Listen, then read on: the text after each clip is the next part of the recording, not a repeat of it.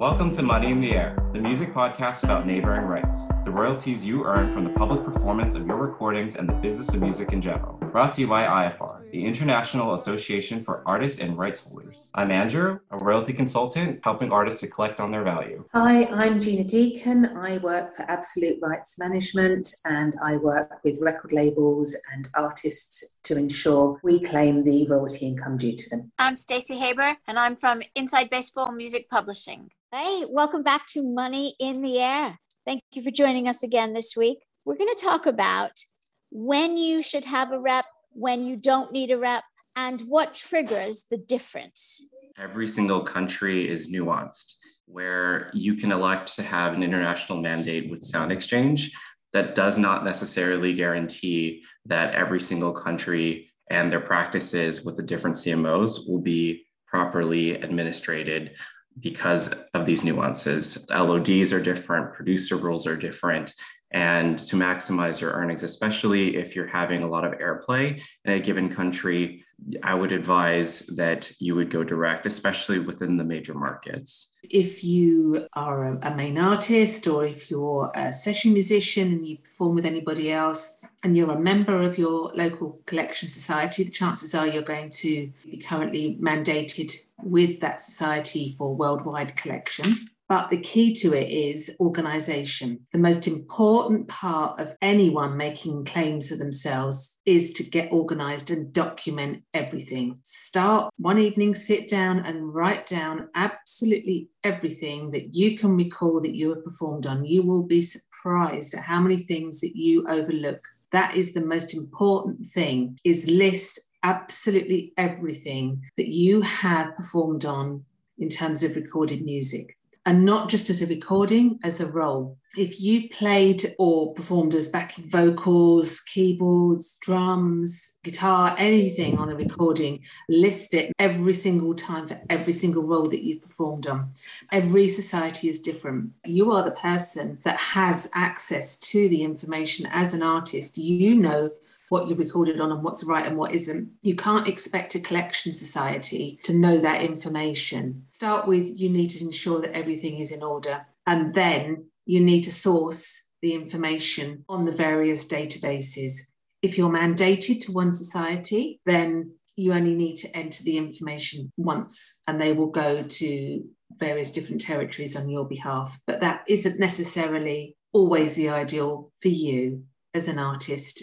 So when we're talking about information, what types of information is the core of it that we would like to see within the catalog? The main artist's name of who they've worked with, the title of the recording that they have performed on, the album details that recording is associated to, or the single details, the year of release, country it was recorded in, catalogue numbers if they've got that to hand, the ISRC, which is the International Standard Recording Code. It's unique to every single recording. That is your go-to. If you know the ISRC, then that's going to help you massively. That helps you trace the recording. And then you need to actually, as I say, note your own individual works as well. And I have good news for everybody. On soundexchange.isrc.com, you can actually search the artist's name and the release information and export that information into a CSV file.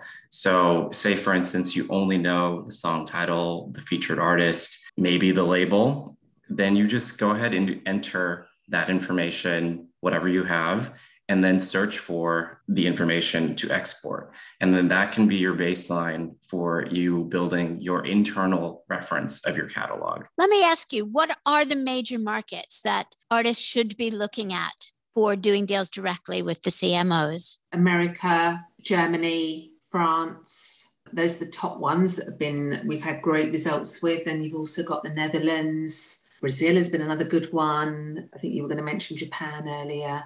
For all you Americans listening, UK. So PPL does have a lot of collections. Gina is actually speaking. She's in UK right now, but the UK is a huge market for neighboring rights. For a DIY artist, what is the trigger for when they should start looking to have a rep help them?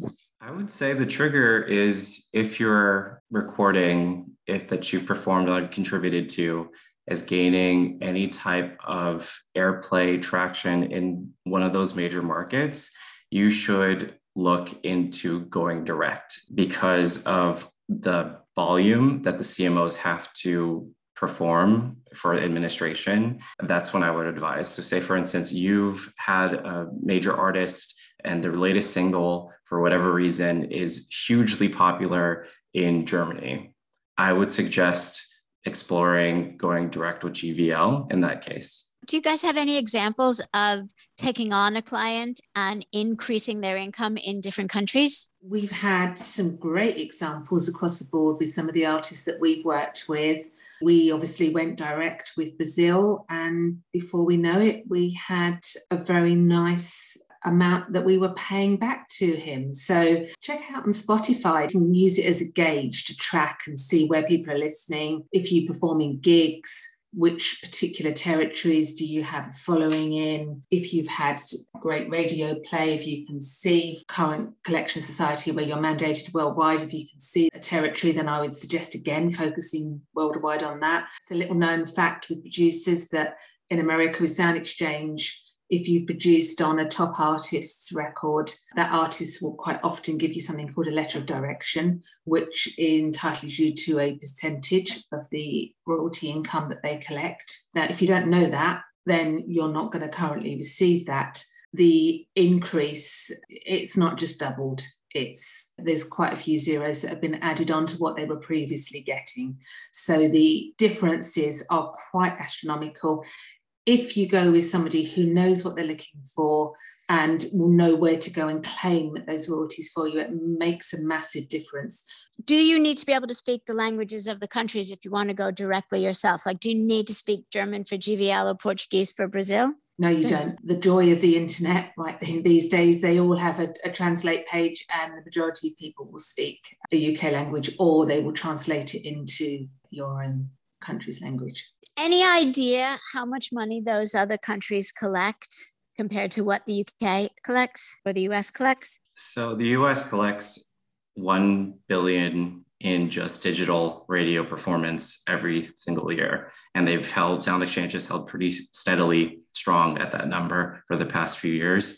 And it's only growing. And the UK, it's around 200 and like £250 million annually that PPL collects. France is upwards of 100 million euros. So it is a lot of money.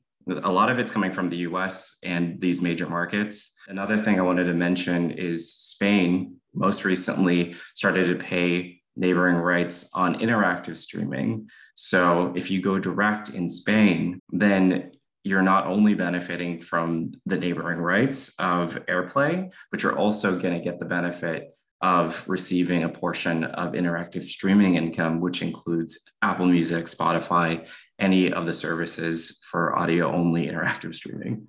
That's a really good point, and a lot of extra money. Always, if you have any questions, email us info@iafar.co.uk. That's iafar.co.uk.